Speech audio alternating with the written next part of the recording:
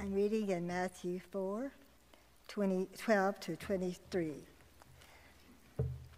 When Jesus heard that John had been put in prison, he returned to Galilee. Leaving Nazareth, he went and lived in Capernaum, which was by the lake in the area of Zebulun and Naphtali, to fulfill what was said through the prophet Isaiah. Lord of Zebulun, land of Naphtali, and the way of the sea along the Jordan, Galilee of the Gentiles, the people living in darkness have seen a great light. And on those living in the land of the shadow of death, a light has dawned. From that time on, Jesus began to preach, "Repent, for the kingdom of heaven is near." As Jesus was walking beside the Sea of Galilee, he saw two brothers, Simon, called Peter, and his brother Andrew. And they were casting a net into the lake, for they were fishermen. "Come, follow me," Jesus said, "and I will make you fishers of men." At once they left their nets and followed him. Going on from there, he saw two other brothers, James, son of Zebedee, and his brother John. They were in a boat with their father Zebedee, preparing their nets. Jesus called them, and immediately they left the boat and their father and followed him. And Jesus went throughout Galilee, teaching in their synagogues, and preaching the good news of the kingdom, and healing every disease and sickness among the people. Thank you, Francis. And if you have your Bible and you want to turn to Matthew chapter 4, that is where we'll be. Since Matthew makes a reference to Isaiah 9, we'll kind of tip our hat also in that direction. I have some minister friends, some young fellows.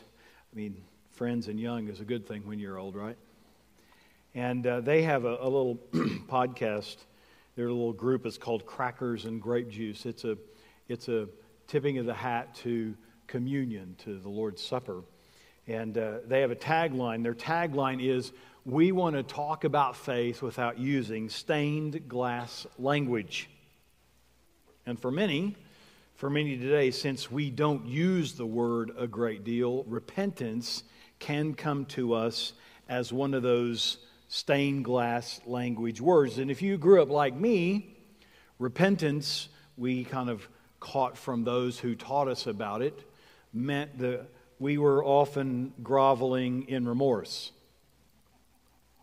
That you really knew if someone was repentant if they could show it to you visually by their expressions and tears.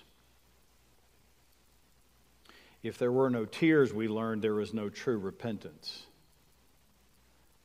I have to tell you that true added to repentance is an adjective that meant someone had already decided how much you could communicate that you're repenting. In other words, it's an odd way for someone to decide if you're spiritual enough. It just makes a mess of the whole thing of repentance anyway. I mean, there is no recording in Matthew chapter 4 that the disciples were brought to tears when Jesus called them to repent and follow him. But nonetheless, we've got to find our human ways, right? When we want to understand how to receive the word repentance, that is not a stained glass language word, that it's not even a dirty word, we look for illustrations like the one in this passage and find that repentance stirs the heart and results in a different decision. Would you pray with me? Lord God, we live in houses where our very voices may command a light to come on. I mean, the reality is that various connections give us the perception that we control the light. I mean, just this week, Lord, you probably know about the fact that a transmission line brought darkness to several towns, including some of our own residents. None of those homeowners could restore their own power. And when we read Isaiah, we learn that Israel could not turn on her own lights either. Yet, Lord God, you promised that those living in darkness would see a great light. And Matthew makes the connection for us that Jesus is the great light. When the fishermen heard the call, they followed. Remind us that repentance is not a stained glass word, not even a dirty word, and that we too, upon receiving the great light, may give in sight to see that Jesus is the way. So may the words of my mouth and the meditation of all of our hearts be pleasing in your sight, O Lord, our great light. And all God's people say. Last Sunday after church, I was standing over here by the sound booth, and Tom and Glenn were standing there, and we were commiserating a little bit. And Tom said, and Glenn said, "We've got to get you to Eufaula." Could have been at the funeral Monday even that we were talking about that. You've got to come experience the fishing. You got to see our skills. I want you to see just what sort of fishing phenomenon we are. Obviously, I'm embellishing a little bit, but you've heard Glenn talk about his own fishing, so it's not much of a stretch. I was thinking back on that, reading about these fishermen in Matthew, and I got to thinking about some fishing legends. Any of you remember Don Wallace Peterson? I mean, the Kansas boy came to Oklahoma, landing his first radio job in Bartlesville, Oklahoma. In 1955, he moved to a station in Tulsa and was the very first disc jockey to play rock and roll music. He dropped his last name and became known as Don Wallace. He took a job at WKY Radio in Oklahoma City. And all the while he loved spinning discs, he also had a great love for the outdoors. So he went to the leadership at WKY TV, and he persuaded them to give him a spot hosting an outdoor show. It took 4 years. And when he finally got his chance, he was given 5 minutes and paid $5 and no expenses for his show. By 1965, he was given a 15-minute spot to fill dead air time in WKY TV's programming. And by 1971, you got it, the Wallace Wildlife Show became a 30-minute staple in prime time. Wallace changed direction. He repented of spinning discs and instead opted for hunting and fishing show. Well, if you don't remember Don Wallace, maybe you know of Bill Dance. Bill Dance was on his way to pursuing a career to be a doctor. When driving along, he happened upon a grisly motorcycle accident, the wiki tells us. After seeing that, he decided medicine wasn't for him. Instead of becoming a doctor, he began competing in bass tournaments. And again, according to the wiki, Dance followed the advice of a lure manufacturer and started a television show. Over time, he teamed up and joined forces with the likes of Roland Martin and Jimmy Houston. Dance changed his mind after seeing that accident. He repented and changed the direction of his life. Peter and Andrew and James and John did not host an outdoor program on the Galilean network. I mean, none of them parlayed their fishing skills into a financial success story. In fact, in their day, fishermen would have never convinced a television station for just 5 minutes in first century Galilee, even if they offered to do it for free. They wouldn't have been allowed in the studio. If we were ranking professions in their day, they would be among the bottom dwellers. Parents would tell their children, please don't become a professional fisherman. Find something else to do. And not only that, but rather looking for a market for their skill set, the 4 fishermen and their peers worked waters that Rome determined were theirs. In fact, there are ancient writings where those who are writing about that time frame described that wherever Rome ruled, all that was contained within the contained in the realm of their rule was theirs, which meant everything in the water was Rome's. So when they went fishing, they were fishing Rome's waters.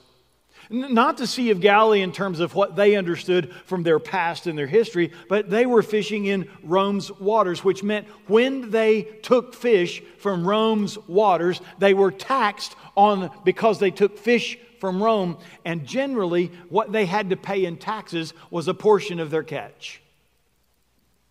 Day after day, occupied by an imperial force, some outsiders, some oppressors, doing the thing that they learned to do that no one wanted them around to do. I don't know if it was the smell, I'm not sure what it was. They just weren't deemed worthy. They were fishing waters, and every day they went, they were reminded that Rome was in charge. Every day they cast their nets in hopes of a large catch. They knew they were fishing in Rome's waters, not their waters. And if they needed a reminder when they exited the Sea of Galilee, there was a tax station right there they had to pay their fishing tax to. Everywhere they turned, they were reminded that they were under Roman rule. And that's just the way the imperial world worked. So while Wallace and Dance enjoyed the light cast by fame, Peter, Andrew, James, and John lived in the darkness of Rome's imperial power. So no amount of fishing success was going to lift them from the bottom of a social culture that viewed fishermen as gross. Matthew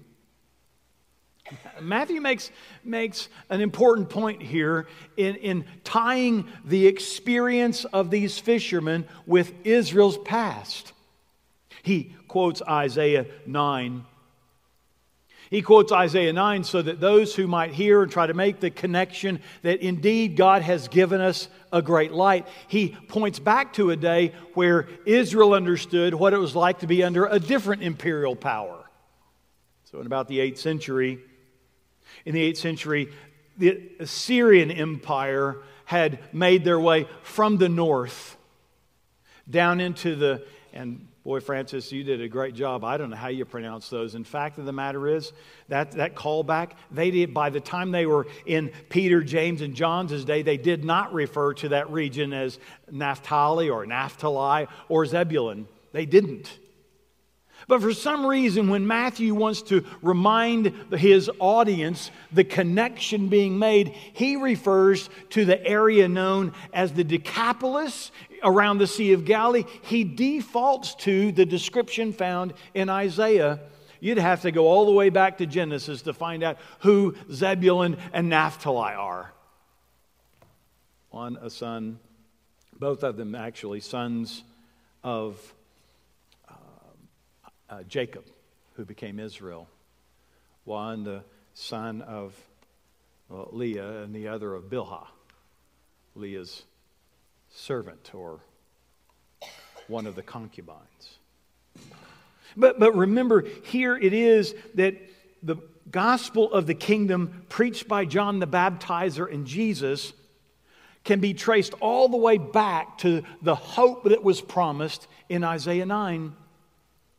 And here's what we read. Here's what, again, Francis read.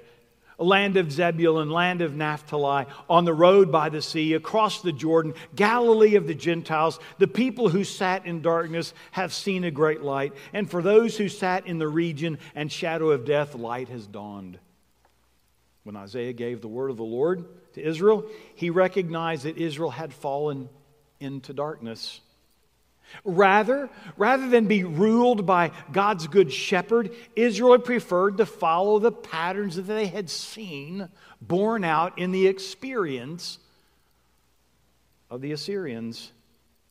Their hope and their goal was that they could make some alliances with Assyria, maintain control over their land. The problem, imperial powers exact too much. They want more than we really want to give. And so we give up and we give up until ultimately, what happens?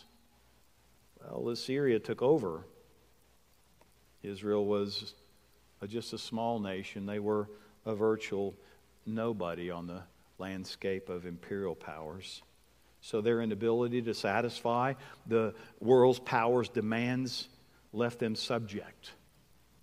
And those were the regions of Zebulun and Naphtali. And so for Matthew, he's saying, hey, it's happened again. If this happened in Assyria, it's happened again. It's happening right now. Am I on TV? Just checking. That'll all be taken care of. It happens again, right? I mean, from time to time, electronics do their thing. But here Israel had to learn again that this thing is happening again. It happened in Isaiah's day, and it's happening in Jesus' day. And imperial power has deemed that everything under its control is theirs. And what the people needed, what the people longed to hear was that someday, one day, it will be different. It will be better.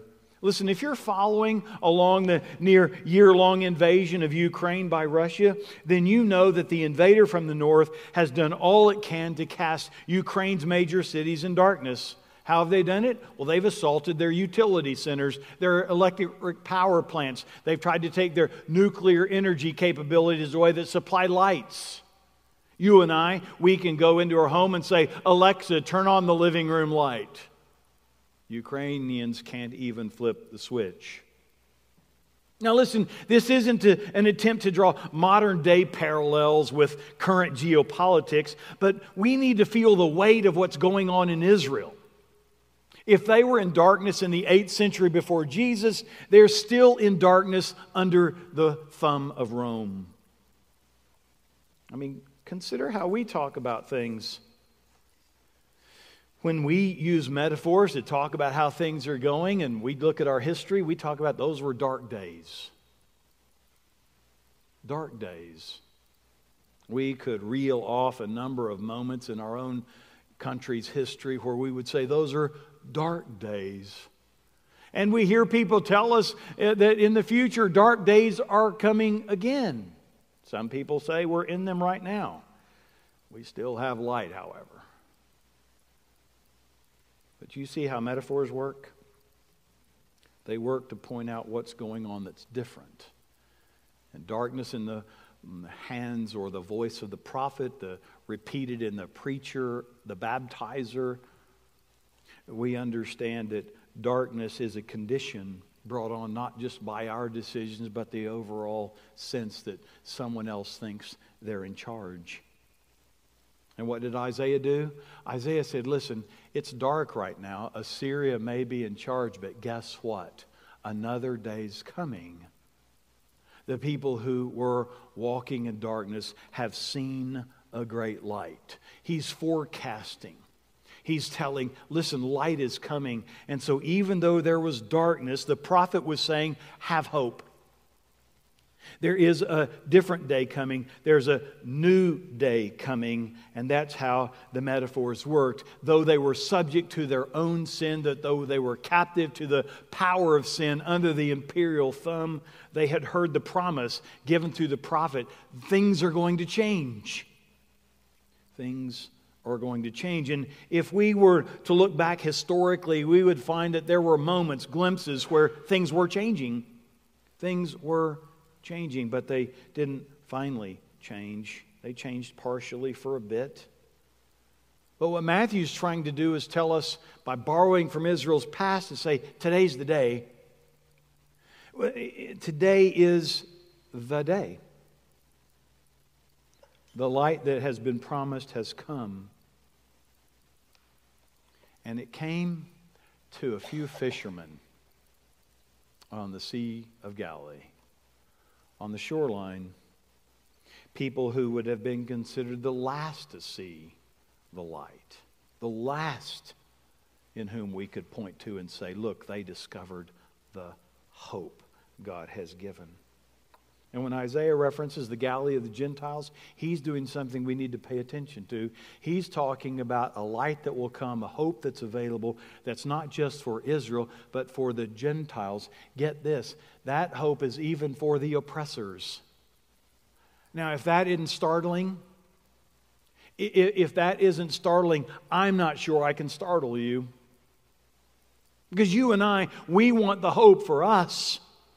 We sure don't want hope for the ones who hold us down. But the prophet was saying, the oppressors are held down too, and the good news is for them also. The Galilee of the Gentiles was to make the good news that Isaiah talked about inclusive of all people. God's light was not just for one group. It also included those foreign invaders. They too needed to see the light of the good news of God.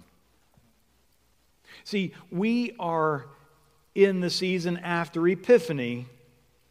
It's a season after the birth of Jesus to reveal to us what does that mean that God gave Himself to us in Jesus. Our theme has been Jesus is God's I love you. It is the season of revealing. And what Matthew is doing is revealing that the promise Isaiah had made that God was going to send a great light, that great light is Jesus. And so there may have been periods where it seemed like that hope was being fulfilled intermittently, occasionally. We can now use our own adjective and say, God is perfectly fulfilling His promise. And if we use the word perfect, we are trying to capture the tense of the Greek verb in its perfect tense, which simply means this, that there is an action that takes place that has ongoing results. I try to find ways where you and I can kind of maybe make some connection or speculation because we just don't have a perfect tense in English. We can talk about the future, but the way tenses work in Greek, you have a past, a present, and a future, and you've got imperfect tenses along the way that, depending on how the sentence is structured, what exactly they mean in terms of time. But what's happening here is an event has taken place. It's the fulfillment of God's promise, and it has ongoing consequences in future presence. Not presence as in Christmas presents, but in next week will be a different future present than today was a week ago. That is to say that at every point in time, God brings the future into the present. And that is the kingdom is being fulfilled in every moment and will finally be fulfilled, what the Scripture tells us, in the second advent. We refer to it as the second coming. Jesus' preaching was the kingdom of God has come near. That doesn't mean like it just kind of brushed by. It's in a language it says it's here and it's yet to come. It's what New Testament scholars call the already and the not yet. God has made a promise. We're already experiencing it, and we will experience it afresh again tomorrow. And next month, and next year, and in 5 years, and in 10 years, until the full kingdom is fulfilled in the coming of Jesus. What the four fishermen heard in the call of Jesus that day was a call to a different kingdom. Rather than serve their best adaptations of life under Rome's rule, they heard the call to trust Jesus, to follow Him. He revealed the love that is God to them, and He would illustrate that the power of the love that is God is different from the power of Rome. Jesus wasn't asking them to exchange just who was at the top of the order of power. Jesus was calling them to see power entirely different. What they had learned was that before leaving their nets, that the way power works in the world is coercive. It's maintained by military strength, and it's codified in economic conditions. Power is solidified at the top. There is no serving anyone but Rome. When they heard Jesus called to trust and to follow him, they left their nets. And so to follow Jesus for them was an act of repentance. The fishermen repented. They changed their mind. Let me say it again. They could have continued to be fishermen, adapting their view of the world to the reality that Rome would always be in charge. And Jesus came along and said, God's kingdom is different, and I'm asking you to trust that I'm going to show it to you and give it to you. And they had a choice to make. When Jesus said, repent, for the kingdom of heaven is at hand, it was, listen, I'm going to startle you out of just glibly going along with the way things are, giving yourself to the powers as they be, and I want you to give yourself to the power of love. And they repented. They repented of adapting to the way power worked, and they gave themselves to something entirely different, something different they did not yet know everything about. So if you think that someone has to know everything and understand everything before they can come to Jesus, we're making a terrible mistake. You didn't have to pass a test. Well, I didn't anyway. Gosh, at 9 years old, I'd have failed it.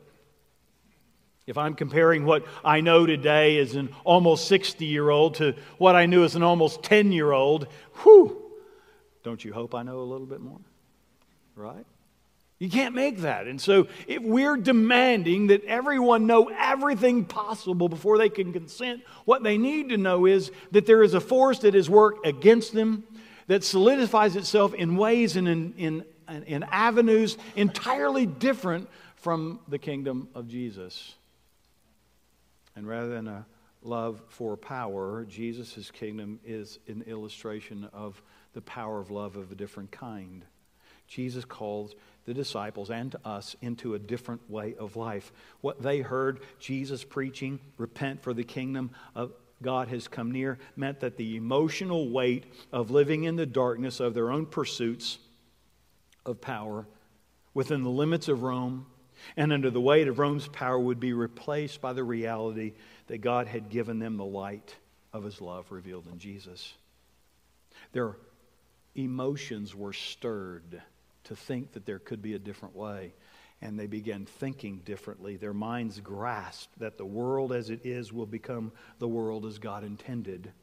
Jesus would reveal the love of God, the God who was determined to be God, not without them, even without fishermen. I make that point that it is an emotional and intellectual because the word repent has it as its root the word mind. The way of their handling the experiences of life and understanding them is a transformation, a metanoia.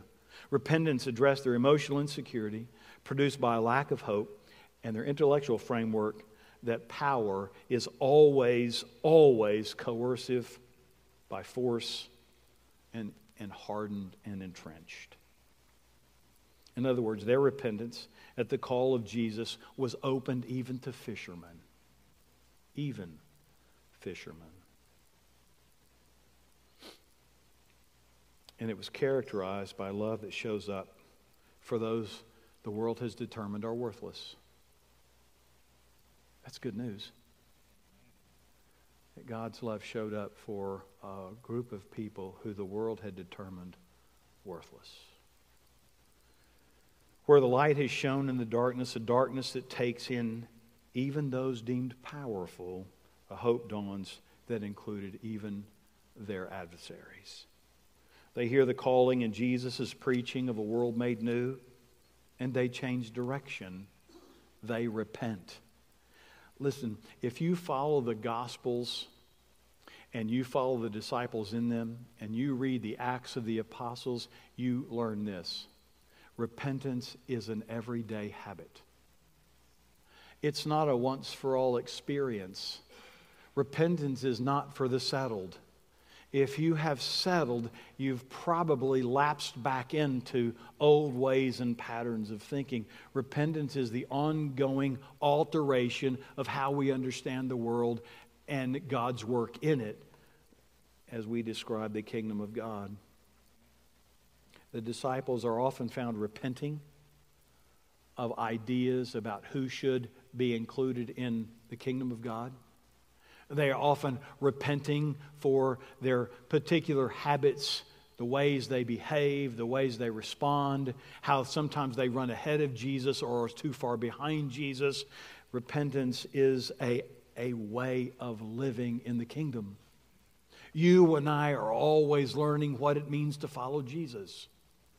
If you stop learning somewhere after your confession of faith, then it's time to repent. Again, and tomorrow, and the next day, embracing what it means to be the one who's been loved by God. It changes everything, our role we play with others. It's not a once-for-all experience for those who follow Jesus. It's an everyday reality that the love that is God calls us to put our ongoing trust in Jesus. It doesn't mean that somehow you're out of fellowship, you're far from God. It means that you're continuing to be brought into a greater awareness of God's love for you and for others. And repentance is that act.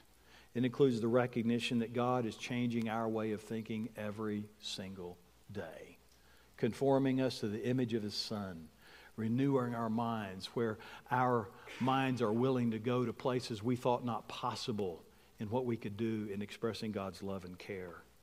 That's the kingdom come near. And it's an indication of the kingdom that will finally be here. The love that is God is revealed in the actions, our actions, for the benefit of the world still stumbling in the dark, where light shines from those who have seen the great light of Jesus. So we say again, with the great preacher Jesus, repent, for the kingdom of heaven is near.